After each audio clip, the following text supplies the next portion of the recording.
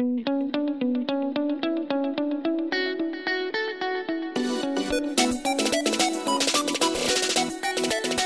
and welcome to the Keeper Cup podcast. This is episode 19. We're almost at the big 2-0, Pete. We're getting close.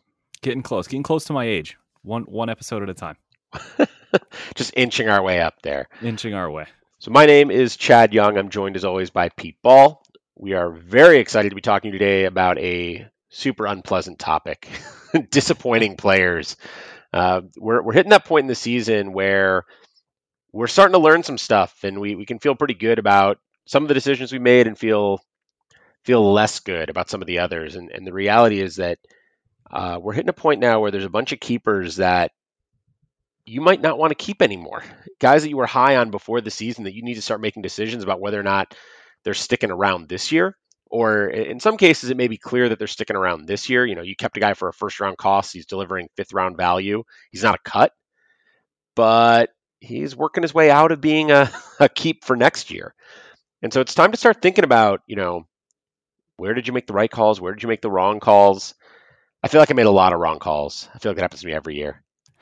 Yeah, well, myself as well. I mean, you can't hit them all, right? Nobody does. But there's definitely a few of my guys that I chose for today, Chad, that, going into next year, I think they're still keeper worthy, but they're guys who I think maybe you're thinking going forward changes a little bit. Maybe there's a player that I'm going to talk about that if you were expecting him to hit for power, he's not going to hit for power. Or maybe there's someone who I think you should trade away, someone you should trade for. So for me, I guess I'm going to be looking at a little bit more shallow leagues, guys who will probably still be keepers in your leagues, but their value has certainly changed and not necessarily for the better. Yeah, and I'm looking at guys who are maybe a little bit deeper cuts, and that's probably tied to my desire to play in the Ottoneu universe at all times. And so when I'm looking at some of the keepers that I'm going to talk about, some of these guys, they were players who I kept in leagues where, if you were in a league that had 3 or 4 keepers per team, these guys probably weren't making the cut. If you're playing in a league with more keepers or where there's a cost associated with keepers, these guys were pretty cheap to keep and were probably kept in a lot of Ottoneu leagues, a lot of other leagues that have that kind of cost structure. And they haven't really delivered yet. And so it's time to start making some calls on what you're going to do with them. And same thing for me. I think some of these guys I would actually say are buy low if you can do it. And some of them I don't know, getting close to ready to move on. Well, your guys are all definitely not cuts. I think there's at least a couple of mine that question needs to be asked. Should you be cutting them now, let alone waiting for the offseason? And I think there's one player that's going to be the first one that I talk about, and that can actually be a nice transition in Alex Bregman, that I think in certain Ottoneu formats, I could actually see him being a cut. And that may sound a little bit aggressive, particularly because Ottoneu rewards on base percentage as opposed to batting average. And that's definitely one of Bregman's strengths. But if you're ready, Chad, I'm ready to just dive right in on Bregman. Yeah, let's talk Bregman. All right. So in my most important league, my most valued league, I love all my leagues equally, but this one maybe a little bit more. I have Alex Bregman, and he's been a cornerstone of my team for a long time now. But and I'm kind of ignoring his injury at the moment, which is hard to do because he could be out for like 6 weeks. By the way, we're recording on June 17th. So he just landed on the IL just hours ago. Ignoring that, I'm looking at, again, this is the long-term, looking at his long-term value. I still think he's a great baseball player. Like, I would love for Alex Bregman to be on the Red Sox. That would be fantastic. But for fantasy, right now he's posting his lowest walk rate of his career, 11.1. His highest K rate of his career, or really since his rookie season, at 16%. That's not good because that's his biggest strength, his plate discipline, his ability to get on base. His hard hit percentage and his average exit velocity are both around his career average, which you could say is a good thing because he's been a great player throughout his career. So it's a good thing that those are at his average, but those have always been low. He's a guy who he gets his power from pulling at a pretty extreme rate and lifting the ball out. And while his pull percentage is actually at a career high, his fly ball rate is his lowest since 2017. He's hitting a ton of ground balls for him, around 46%, which for him would be his highest ever by a pretty significant margin. I don't know what to identify as the real issue. I think part of it is definitely our expectations because of his year 2 years ago where he hit 41 home runs. Our expectations might be a little bit out of whack. The Astros are also producing very well, and so he kind of sticks out as someone who's not living up to expectations. He's been a lot more aggressive, Chad, at the plate this year, swinging at more first pitches. He's swinging in the zone way more. But you add it all up, and you have a player who, despite a 41 homer season 2 years ago, he lacks power, but exceeds at making contact and having an excellent eye. And those two attributes look like they've taken a step back or two, and his numbers have taken a hit as a result. So I still like him. There's still obviously a ton of talent. He's just 27 years old. He'll eventually start hitting more homers, at least at home, where he can just yank them out right over that. I forget what that part of the stadium's called in Houston. Crawford boxes, right? There it is. Yes. That's his happy place. But if you're looking for another 41 homer season, or even maybe a 30 homer season, I don't know how many of those he's going to produce. Yeah, I mean, it's interesting. If you go back and look at what he did in 2018 and 2019, where he put up 72 homers over 2 seasons, he had his career highs in home run per fly ball year, the fly ball rate those 2 years, 18.6 in 2019, 14.0 in 2018. If you go down, though, and look at his exit velocities and his hard hit rates, they were up that year, but not a ton.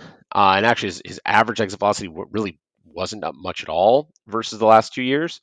2018, 2019, he was 89.4 over 89.3 over those 2 years. The last 2 years now, 2020, 2021, he's at 88.8. Half a mile per hour difference, not huge. His max exit velocity is down a little, but not a ton.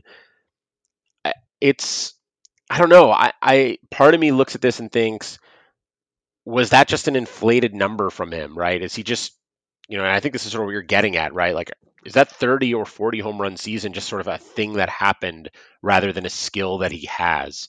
And because I don't see anything that suggests he lost a skill, but I don't see anything in those seasons that suggests that he gained anything either. And it's hard to know what to make of that. I think you're right to assume that power is not gone, but just never going to reach those heights again. I think that's a fair assumption with him. And I think that the bigger concern, like you said, is he's now in his third straight year of his walk rate going down and his strikeout rate going up. And they're still very good.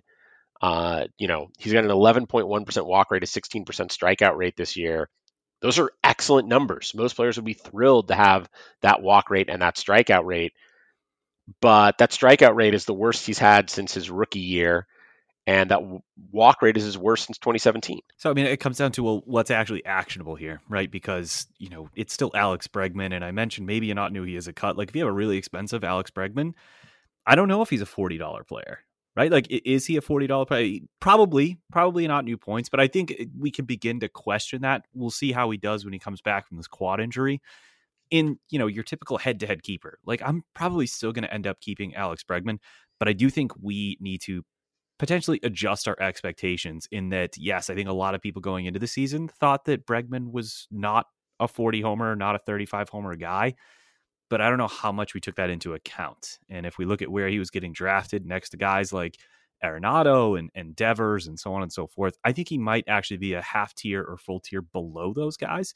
And that wasn't something we expected going into this year. Do we need to talk about trash cans? I mean, is that something that you can tell just from the way I'm talking, I'm hesitant to bring it up.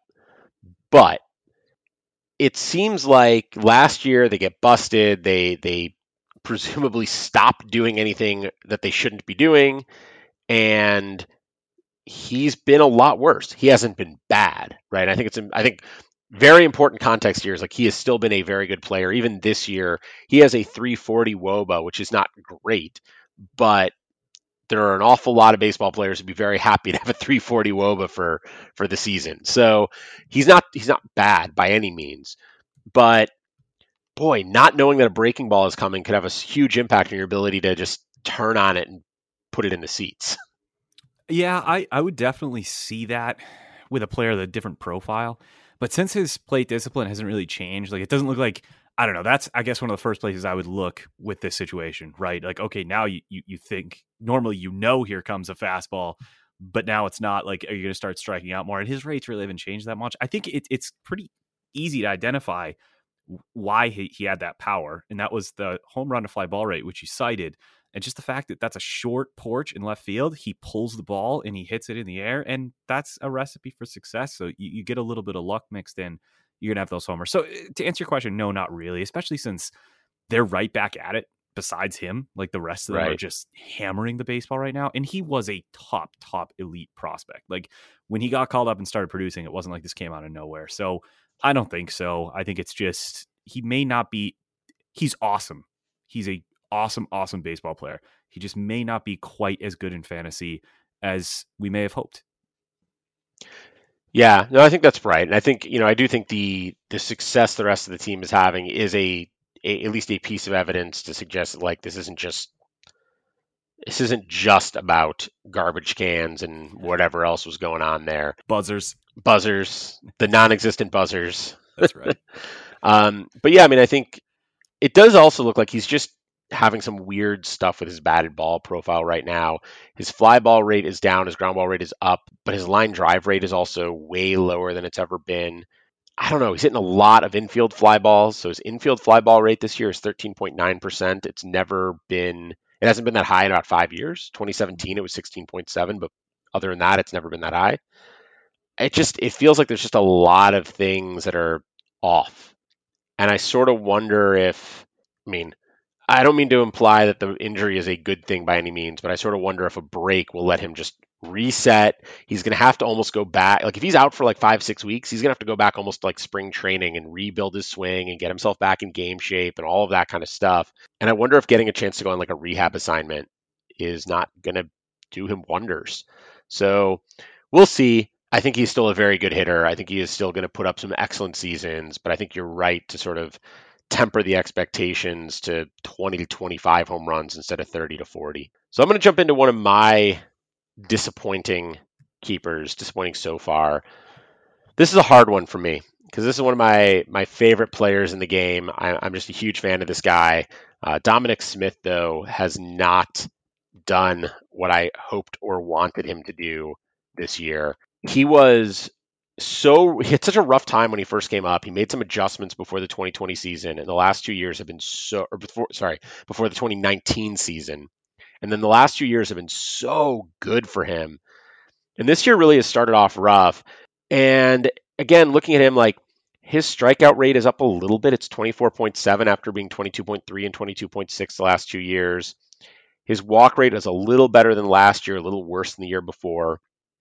It's really his home run per fly ball rate, similar to what we're talking about with Bregman. It is 12.8%, which would be the lowest of his career. He's hitting a little bit fewer fly balls. He's hitting too many ground balls a little bit, like we talked about with Bregman, but it's not that different from where he was the last couple of years. Like last year, he had a 33.3% fly ball rate. This year, it's 32.2. Down, but not in any sort of major way. But his home run per fly ball rate in those 2 years where he was so good, 2019, 2020, over those 2 years, he had a home run per fly ball rate of 22.3%. This year, it is 12.8%. Now, that is coming with some meaningfully less impressive contact. His average exit velocity is down. His barrel rate is down from last year. His hard hit rate is down from last year. They're both up from where they were in 2019, which was also a good season, but only a small amount. And we know that the ball is a little bit jumpier this year in terms of exit velocities. And so the fact that those numbers are down is, I think, fairly concerning. He has had some, I guess you would say, bad luck. His WOBA is 304, but his xWOBA is 343. So there's already reason to expect positive regression coming there. The big thing with Smith for me is if I go back to like late May, let's call it May 31st through now. So it's, 2.5 weeks, something like that. This is absolutely an arbitrary endpoint. So you're just going to have to deal with that. But in that time, he's got a 156 WRC plus, a 392 WOBA. His average exit velocity is 89.3, which is not great, but is back up near where it was in the past. His hard hit rate is over 50%. It's 51.4%. Again, a lot of hard hit rates are up this year, but that is back up above where it was in the past. So you're starting to see him get back to what he did well. The other thing that's really nice to see in this, 17-day stretch is it's not BABIP fueled. He has a 290 BABIP over that stretch. So there's nothing there that you look at and think, oh, well, that's not real. I can't buy into that. His home run per fly ball rate in that stretch is 30.8%, which is high, and it'll come down from that. But he's got 4 home runs. So you're really talking like maybe he should have 3 instead of 4. You're not talking about some huge shift there. And when you add that all up, I'm starting to feel like, all right, maybe he's just coming around. Maybe he had a slow start. There's a million reasons guys could have slow starts this or any season. And so I'm now at a point with Smith where I would recommend buying low. I can't do that because I bought low 2 years ago everywhere, and I've kept him for 2 years everywhere. But if I didn't have him, I'd be buying low because I think that there's probably some frustrated managers out there who are done and are ready to give up. Yeah, there probably are. I mean, I think injuries are another part of that, right? I mean, we're losing guys left and right. So if Dom Smith is available in a more shallow league, I would definitely consider picking him up. And then, like you said, he's done better recently.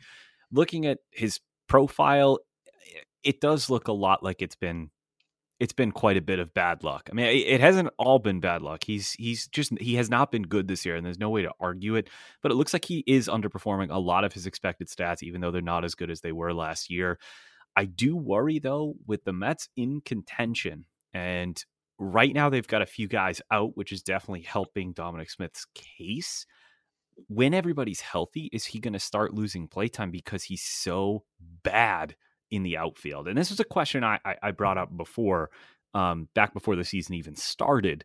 But you've got Michael Conforto. He's about to start a rehab assignment. I don't know what the deal is with Brandon Nimmo. I know J.D. Davis stopped baseball activities, but he's going to pick them up back soon. I mean, those are 3 bats. That's a third of their lineup that could return and begin to bring his playtime into question a little bit. I mean, if he was in a platoon, he would have the strong side, so I wouldn't flip out about it. It's just something that's on my radar. But if you're looking long term, you can't be worried about a current platoon system when you're talking about your keepers, right? Because that could change on a whim. And obviously, if he is turning things around more recently, they're going to want his bat in the lineup, so it doesn't even matter. Yeah, I will say, his defense, while it is certainly not a strong point, to say the least, has been getting much better reviews lately. The Mets have said a couple times that they feel a lot better about what he's doing, and the advanced metrics agree. So his defensive runs saved in the outfield, not just this year, but the last 2 years, so going back to the start of 2020, is 0. Now, that's not great. He's not going to go win a Gold Glove anytime soon. But if he hits the way he's capable of hitting, 0 is not bad either, right? I mean, I think it's important to realize that with defensive run save, 0 means he's a completely average middle of the road left fielder, is basically what that's saying. He is just as likely to cost you a run, but with his defense as he is to save you one. And so that's a pretty good look. His UZR per 150 going back to the start of last year is 6. So that actually would suggest he's an above average defender by that metric. Now, defensive metrics are notoriously fickle, and they require very large sample sizes. We're looking at about 556 innings of defense from him over the last couple of years, which is not enough to really try to make any meaningful conclusions from that. But he's actually playing well enough in left field that if we go to a universal DH next year, I don't think it's a given that he loses that left field job. And that's actually a great point. I forgot about the universal DH. Yeah. In the future, I mean, here's the thing. I think his job is safe because I think he's a good enough hitter, and he is their better defensive first baseman. So if there were a DH, I think Pete Alonso would be your DH, and Dom would be the first baseman in New York. But he's actually, I'm trying to remember where I saw it, and I'll have to see if I can find this. There was an article, and it was just like a blog post. This wasn't like some, the team saying anything like that, but a blog post or something talking about the possibility that the Mets would actually go after a DH or first baseman in the offseason if that situation comes up and leave Smith in left field because he's been so much better. Wow. And like I said, the metrics really are now, again, I don't think that's the team saying that. I don't think that's, I need to try to find the source of that. I think it may have been just like a Mets blog that was saying like, this is actually a possibility now. But the team has said his defense is getting better. The metrics certainly suggest his defense is getting better, and I think he's starting to put that concern to bed. Although I still think Major League Baseball will solve that problem for them in the offseason with the universal DH. One can only hope. I mean, the other thing too about Smith is that as a bat, he's really not a platoon bat. So it would have to come down to the fielding. So if it's improved, then he won't be pulled out. When I think about the Mets, I think about the fact that they are missing arguably 3 outfielders right now. And so with his struggles, that began to concern me a little bit. But you look at his numbers the last 2 years against lefties, they're actually pretty good. I mean, he's producing, and it's not really saying much, and it's a small sample, better against lefties than he is against righties this season anyway. So he doesn't really profile as a platoon bat. Nevertheless, it'll be an interesting situation in New York when those guys come back. I guess I don't think Dom Smith is going to be the victim. I think it'll more likely probably be JD Davis or Jonathan Villar. Yeah, I think, it's funny. Somebody just tried to offer me VR in a trade. I'm in a league where we have a $285 salary cap. I've got about 35 or 40 bucks in cap space, and there's no loans in this league like there is in Ottoneu. And team who's out of contention is trying to sell. I shouldn't say trying to. They are open to selling a $47 Juan Soto. They are asking a lot, but the deal that he put on the table was my $15 Mookie Betts for his $47 Soto, his $16 Alek Manoah, and his $5 VR. Can we rewind for a second? How do you have a Mookie Betts that's cheaper than an Alek Manoah? So the way this league is structured, this is one of the fun things about keeper leagues, right? They all have their own unique formats. So endless possibilities. The way this league is structured, every year you can keep up to, I think it's 14 players. Those players go up in salary by $2 or 10%, whichever is larger. So basically anyone under 20 bucks goes up $2. Anyone above goes up more. In the offseason, so in Ottoneu leagues, Ottoneu has 2 forms of this arbitration process. The more common one is that allocation where everyone assigns money. And so if you had a cheap Betts in an Ottoneu league, people would price him up over time. This league uses something that other Ottoneu leagues use, which is a vote-off system. So in this league, every year, I can protect 2 players, and then 2 other players get voted off and effectively become restricted free agents. You get a coupon to get a discount on them at the auction. So you can get them back for like $4 less than whatever their auction price is. Convoluted system. But the result of that is a few years ago, I grabbed probably at the time, a $7 Mookie Betts when it was reasonable to have a $7 Mookie Betts, and a like $3 Jose Ramirez when it was reasonable to have a $3 Jose Ramirez. And they go up $2 every year, and every year I protect them and they don't get voted off. And so now as an example though, like that Soto, in the middle of that run where I've had Betts and Ramirez, Soto got promoted. In that league, you can't add prospects, and there's a prospect draft, but other than that, you can't add prospects until they're promoted. I picked up Soto for, I think, actually $16, the same price Manoah just went for when he came up. Kept him through the season, and then protected Betts and Ramirez, and Soto got voted off my team. Right, which is, it's not like you even made the wrong call. I mean, I guess technically you'd rather have Soto than Ramirez, but how do you make that decision in that year? Right, that year there was, and he would have been $18 at the time versus like a $7 or $9 Betts. Oh, that's not even close, at least for Mookie, but even Ramirez too, because or Ramirez, either one of them, they were around that same price. Yeah. So I mean, at the time, it was a little bit of a tough choice, but it was also, Soto had been up for less than a full season, right? It's like, it was hard for me at that moment to be confident he was going to be Juan Soto and not like Brett Lawrie. Right. He was literally 19 years old, I believe. Right. And I sort of figured, all right, maybe I'll get him back at discount. He ended up going for a super high price. That price was worth it, and that's totally fine. I don't know. I have no regrets about that one. But that's how I ended up with. So then Manoah was not drafted in our prospect draft this year. It's only a 2-round draft, so a lot of guys don't get drafted. He got nominated as soon as he was called up, and he went for $16. And that's why there is a $16 Manoah and a $15 Mookie Betts available to be traded. The leagues you play in, man. My God. Yeah. It's awesome. So anyways, the point of this all is that VR was offered up as part of that deal, and I was like, I don't even want VR. This is a relatively shallow league. It's 12 teams, 25-man rosters, and like, I think VR is about to be a bench bat. So most we'll likely. see. that was a really roundabout place to end a conversation about Dominic Smith's disappointing start to the season. My big summary on Dom is I think he is still a very good hitter. He has been much, much better lately. I think that, I hope that he continues to perform this way for the next week or two so that as Nimmo and Conforto and Davis and everyone else in that team start coming back, his team is looking and saying he's been so good over the last month, because by that point it'll have been a month, that we don't have to take time away from him. Because I think a couple of weeks ago I was also worried about that, but I think he's going to play his way out of that concern, at least for me. Do you want to hit us up with your next name? Yeah, so here's a transition. Here's another first base eligible player. I think that's the only real comparison I can make here. Yeah. My next name is the reigning American League MVP in Jose Abreu. And I think I'm going to make a lot of enemies with this podcast because I'm choosing players that like everybody loves and that are studs. And I'm like, I don't know, in keeper formats. Now, the obvious first thing right off the bat is that Abreu is 34 years old and he turns 35 next year.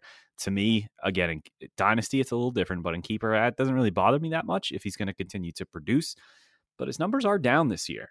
He's still hitting quite a bit of homers. He's got 12 homers, and he's always going to be an RBI machine because that team, especially this year, that offense is awesome, even without Robert and Eloy. But he's only hitting 252.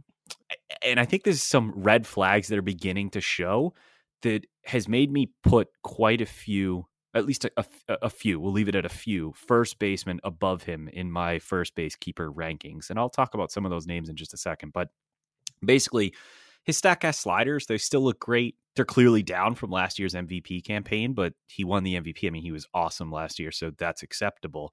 And he's still hitting the ball extremely hard. Average exit velocity is around 93 miles an hour. It's right in line with where it was last year. Hard hit percentage is over 50%, which is ridiculous. But his K percentage has risen every single season since 2017. And it is definitely taking a toll on his batting average. His walk rate has gone from poor to surprisingly adequate this year. So he's at about an 8% walk rate, which fine compared to where he's been in the past.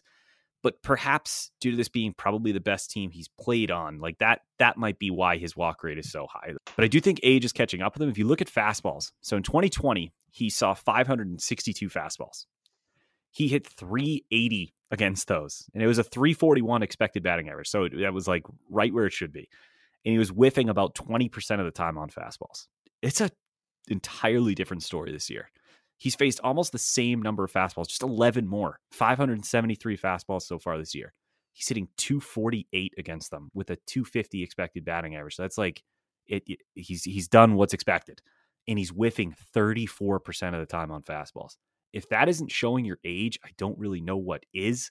The line drive rate is way down from his career marks, and his ground ball rate is up over 50%, which you really don't want to see. So bottom line, if he's having more trouble catching up to fastballs, he's striking out more, he's hitting more balls on the ground, then while he still will be a monster in RBI, and I still think, like Alex Bregman, he's a good player, I still think he's been jumped by quite a few first basemen in the rankings. Matt Olson comes to mind. Matt Olson, I definitely would rather have over Jose Abreu. Obviously, Vlad Guerrero Jr. And although probably not, I'm starting to reconsider this one. I don't think I would. Jared Walsh is beginning to enter that conversation.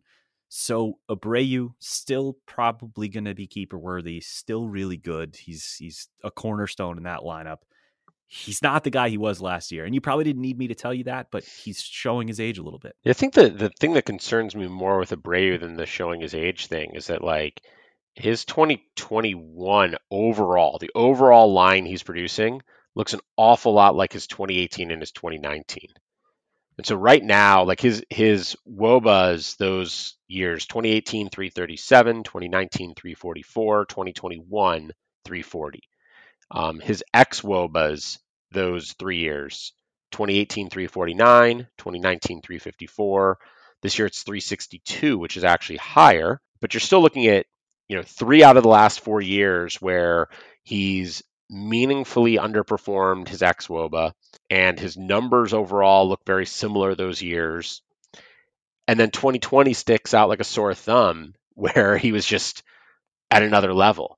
And so I don't know. It's like he's been disappointing if you considered last year to be, not necessarily a new baseline for him, but at least showing that he still had a 360, 370 type WOBA season in him.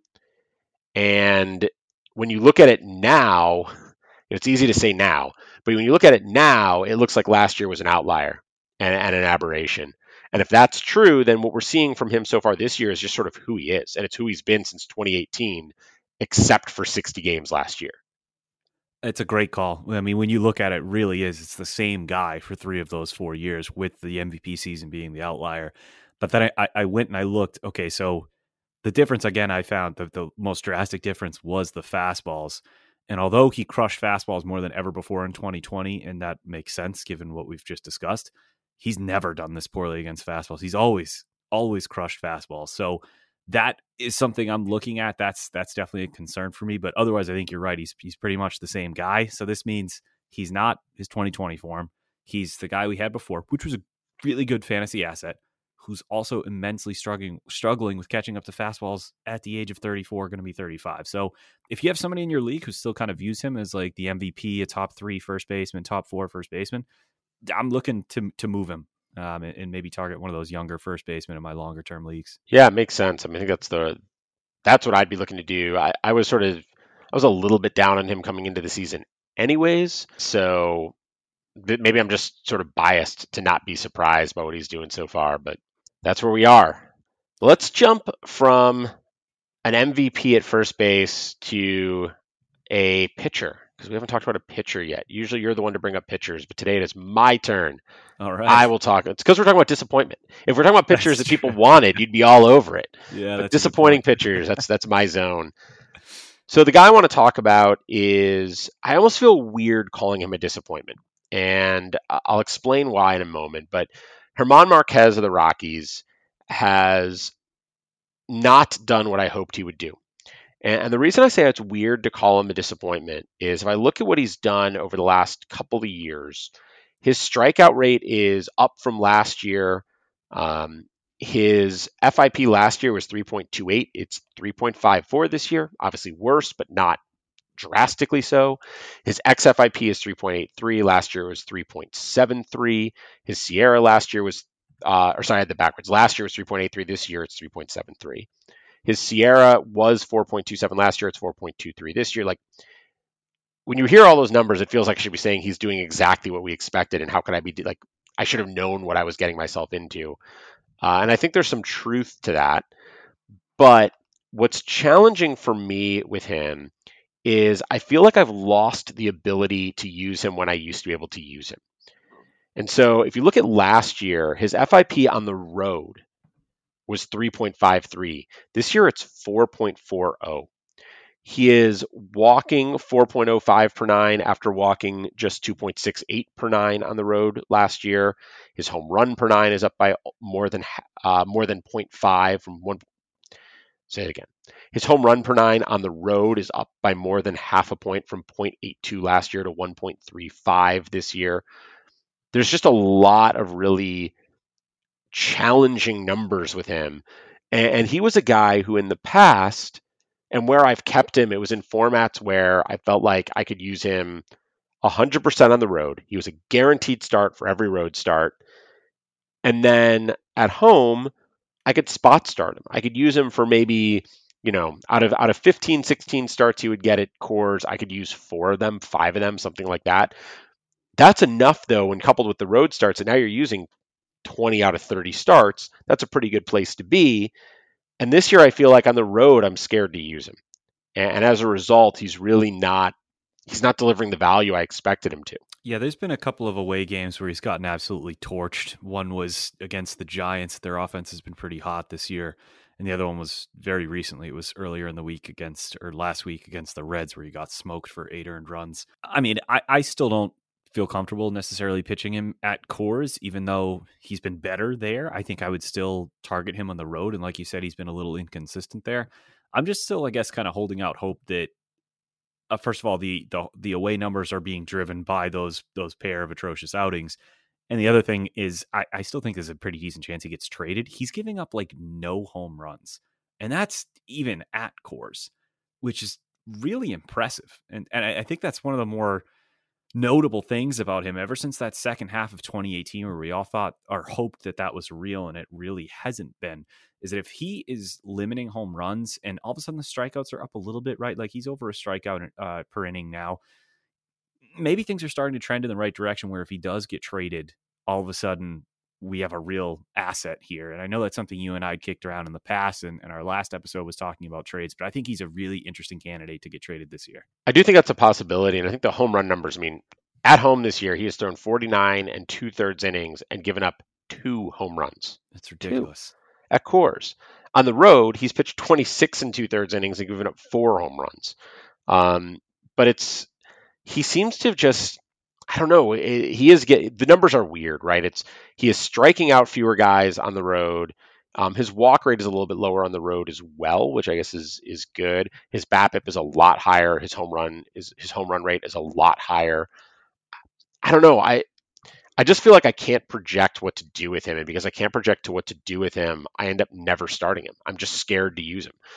So, maybe it is unfair for me to call him disappointing. Like I said at the beginning, I'm not sure it's reasonable to say that I was expecting more and he should be doing better or anything like that. Like most of the other guys we've talked about are legitimately performing worse than you should have expected. I'm not sure that's true for Marquez. It's just the shape of it makes it really hard to know what to do. Well, I think he was going, if I remember correctly, as a top 200 player. So the fact that he's got an ERA over 4.5 and he was being drafted as a top 200 player, he definitely qualifies as a disappointment. Thank you for that validation. I feel better now. Of course. Yeah, that's what I'm here for. What's the point of having a co-host if he can't make you feel better about your borderline picks, right? So that's Marquez. I think, looking forward on him, I want to see those blow-ups on the road go away, and we'll see if that happens. Right now, he's a guy who I would trade if I thought I could get good value for him. In the meantime, I'm just sort of not using him. And in shallower leagues, that means I'm going to cut him, because in shallower leagues, you can't have a pitcher on your bench you're not using. In auto new leagues, he's just sort of riding the pine until I feel confident that he's gotten right, which therefore I think gets him borderline into, should I cut him if there's a better option out there? And so far, everyone in the world is hurt, so there's no better options out there. But if there were a better option out there, I don't know. I'm not sure how much longer I'm going to wait. So let me throw you a couple pitchers, and you can tell me if for this season, not necessarily for keeper, you would rather have them. Okay. So what about Rich Hill or German Marquez?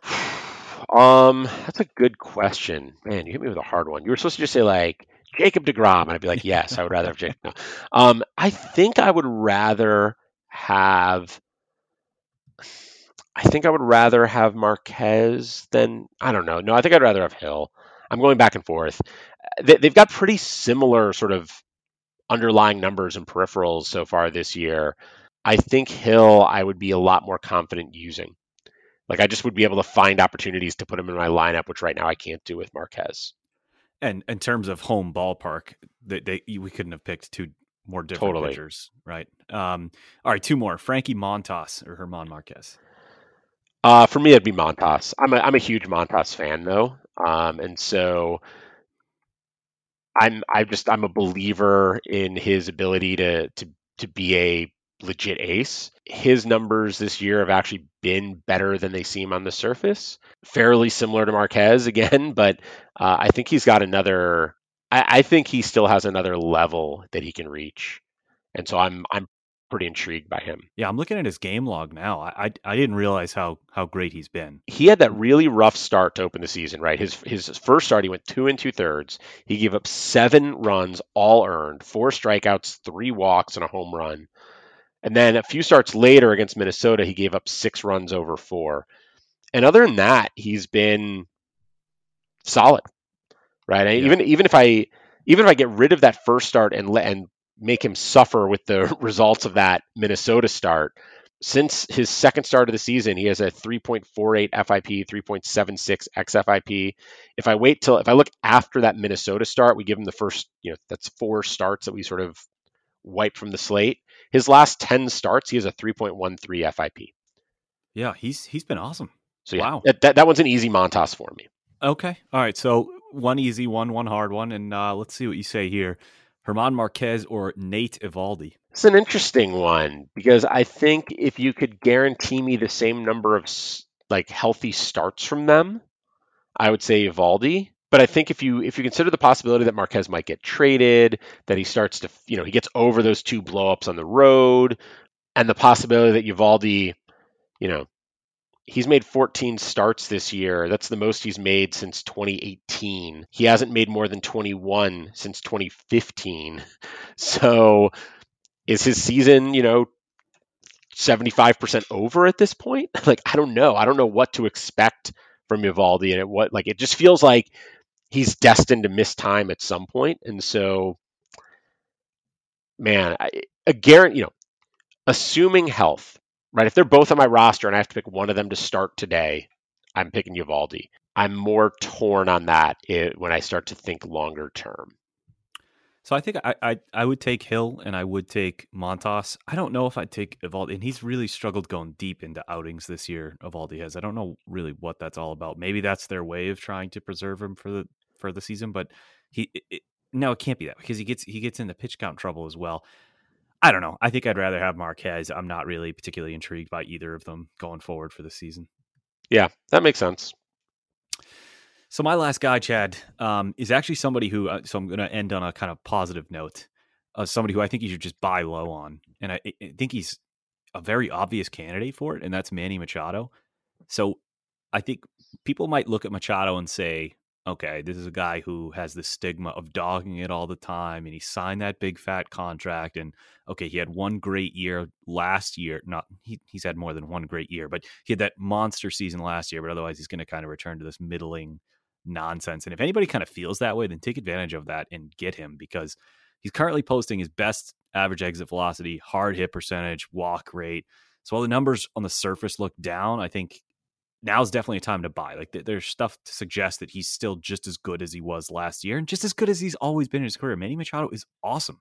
He's continuing the trend he started last year, pulling the ball a lot more. He was at 44.5% last year. He's at 42% this year. But for his career, he's just 37%. So it's kind of like a new trend, which is obviously great because he was so good last year. He's overall been a little less aggressive at the plate, which possibly explains the numbers being down. Like luck definitely plays a factor here. He's underperforming his expected slugging percentage. He's underperforming his expected batting average. He's underperforming his expected WOBA. But pitchers aren't really approaching him any differently. They're still throwing a lot down and away, down and in. So like, there's no noticeable difference. It's just that he's underperforming. So to me, the bottom line is you just got to buy. He's a career 296 BABIP, but that number this season's at 261. He's underperformed his expected stats. Like I said, he's kept up some of those adjustments he made last season. He's playing in a beautiful place to play in a great lineup. He's just 28 years old. He's paid. There's no pressure on this guy. And he's been one of the most underrated players in our game in terms of consistency. Staying on the field for 150 to 162 games, playing a full season, and playing at a pretty high level. I don't think he's appreciated enough for that. So if somebody's dangling Machado because they see his average down in the 240s and they're worried he's returning to, I guess, his 2019 form, which still isn't even that bad of a player, I would go and grab him immediately. I'm looking at Machado now, and the only thing that has me a little concerned, what I'm trying to decide right now is how concerned it has me, I guess I would say. If you go back to, let's say, you go back to 2015. So 2015 was his first season really breaking out, right? He came up in 2012. He was 19 and 20, 21 years old those first 3 years. And he was good, especially for his age. But like his offense, his best WOBA those 3 years was 332 when he was a 21-year-old in 2014. 2015, he puts up a 370 WOBA. So that's really where he sort of broke out. If you go back to that year, he's had 3 seasons with a 16% with a K rate below 16%. And the WOBAs in those seasons have been 370, 377, and 391. He's had 4 seasons of over 16% K rate. And the first of those, he had a 366 WOBA, which is excellent. But then after that, 328, 335, and this year, 324. And so I don't know that there's enough there to say there's this clear, like, when he strikes out more than 16% of the time, he's not good kind of pattern. But it's certainly what has happened, whether or not it's predictive or meaningful or just noise. And so this year he's walking more and he is striking out more. He is taking more strikes than he ever has before. His zone swing rate is down to where it was almost in his rookie year. And so I don't think I don't think he gets back to that sort of 391 WOBA he posted last year, even like the 370 to 380 range like he was a couple years ago. I think that he does bounce back from where he is, and so I still think he's a buy low, but I think he's a buy low looking at like a 345, 350 WOBA, not a 370 or 375. And so if you're going to buy low, make sure you're buying low with the right expectations. Yeah, no, that's a totally fair assessment. And I say he's been consistently awesome, and I do believe that. But within the consistently awesomeness, there has been, this is going to sound crazy, some inconsistent awesomeness where like he's looked like, oh my God, Manny Machado, totally elite top 5 player, which he's been in the 4 before. And then it's like, oh, I drafted him to be top 5, but he's like top 30. And so like there's definitely been that inconsistency, and maybe it is that magic number in terms of K rate, but like you said, I still think he's a buy low. It's just obviously if you're buying him thinking he's going to just be what he was in 2020 extrapolated over a full 162 game season, well, that's unrealistic to expect. So definitely don't do that. Yeah, no, I think that's right. And I mean, he's still like, the other thing with Machado is it feels like he's been here forever because he's been up for almost a decade now. This is his 10th season. Is that right? 1, 2, 3, 4, 5, 6, 7, 8, 9. Yeah, this is his 10th major league season. He's only 28 because he came up when he was 19. So, it feels like he's been around forever. You feel like he's this older guy, and he's not. He still sort of should be just in his prime. So there's still a lot to like looking forward, and he's locked into a pretty good lineup there for the foreseeable future. So the last guy that we wanted to talk about, as I said, this is my turn to talk pitchers. So I want to talk about Marco Gonzalez. And Marco Gonzalez is a guy who, for me, was a keeper in very specific formats where his ability to go deep into games and limit walks really mattered. I'm in one league, the league I was talking about before with my $15 bets. That league, strikeout to walk ratio is one of our categories, and quality starts is a category. In auto new head-to-head leagues, like the one that you and I are in, you are limited to a certain number of starts per week, and so if a guy goes 7 or 8 innings instead of 5 or 6 innings, that's just bonus points. And so in formats like that, Gonzalez's ability to go deep into games was something I really, really valued, and he just hasn't had it. He just hasn't had it this year. He's gone 6 innings just 3 times. One of those times was opening day when he gave up 5 runs over 6 innings. Then he's got a start against Houston and a start against the Dodgers. He had 2 in a row that looked really good, where he went 1 earned over 7 innings against the Dodgers, 2 earned over 6 innings against Houston. But other than that, 4 and a third, 5, 4, 4, 5.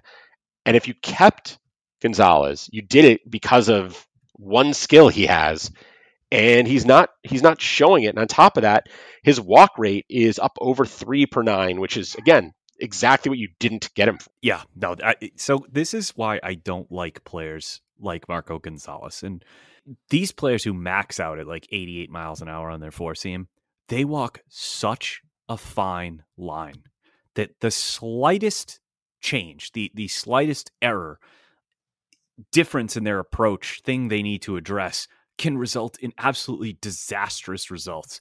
And in Gonzalez's case, he's a guy who's in a 6-man rotation. He's getting absolutely clobbered because he's missing his spots. His expected ERA is at 8.5, where like if you drafted him, like at the time, you probably thought, I'm getting this guy at a bargain because he's an innings eater. He's probably going to post somewhere between a 3.5 and a 4 ERA, and that's fine with me. He'll go deep into games, like you said, which I think he could still get that part back. But the limited ceiling is something that I don't like in my starting pitchers. And I think these guys that throw, again, 88, 87 miles an hour, they can have stretches where they look great. And we're seeing it now with Aaron Savale, who throws harder than that, but I still think fits this bill. And it can go so quick. It's such a fine line they're walking. So I'm out on Marco Gonzalez. I hope he turns it around, but I don't have high expectations. Yeah, I'm. My guess is he'll turn it around because I just don't see any reason he wouldn't. But I don't know how long I wait for it. And like you said, there's such limited upside that I don't know. I don't know why I would wait for it, right? Because it's like That's a great question. I'm just there's not that much to get back. This is some like Victor Robles level scary stuff, and I hate to just mindlessly cite expected stats and StatCast sliders, because usually so many of them are affected by the average exit velocity and the like, especially expected ERA. So but I just have to bring this up. He is literally in the bottom percent in all of baseball in expected WOBA, expected ERA, expected batting average, and barrel percentage. And again, I know all those are linked, but when you see that, it's like, what? This guy was going as a top 150 pick. So in terms of disappointment, I would agree you've hit the nail on the head, and I would have no interest in keeping him for next year. Yeah, I mean he did such a good job limiting hard contact in the past, and it's just not happening anymore. Yeah. Not happening anymore. So I don't think you're gonna be able to sell him to somebody who wants to buy low, because it just low on him is too low. And he's not gonna be a keeper most likely, and as a result, I think I'd probably move on from him pretty quickly right now. I might even move on from him just to stream. Oh, he's in streamer territory at this point, Yeah. for sure. Yeah. All right. Well, those are our 6 guys that we kept in at least one place and are disappointed by.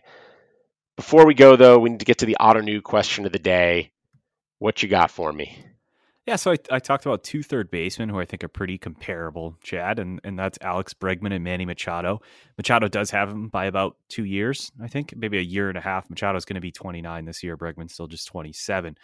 But in Ottoneu points leagues, like the league that you and I are in, they are very similar in terms of average salary. Machado's $38, Bregman is $39. So my question's pretty simple.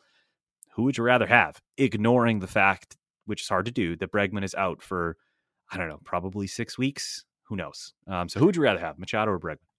Yeah, I mean, I think trying to leave aside the injury, man, I'm sort of torn. And here's what I'm thinking about. Machado has the more recent great season, right? So the last sort of great season from Bregman was 2019.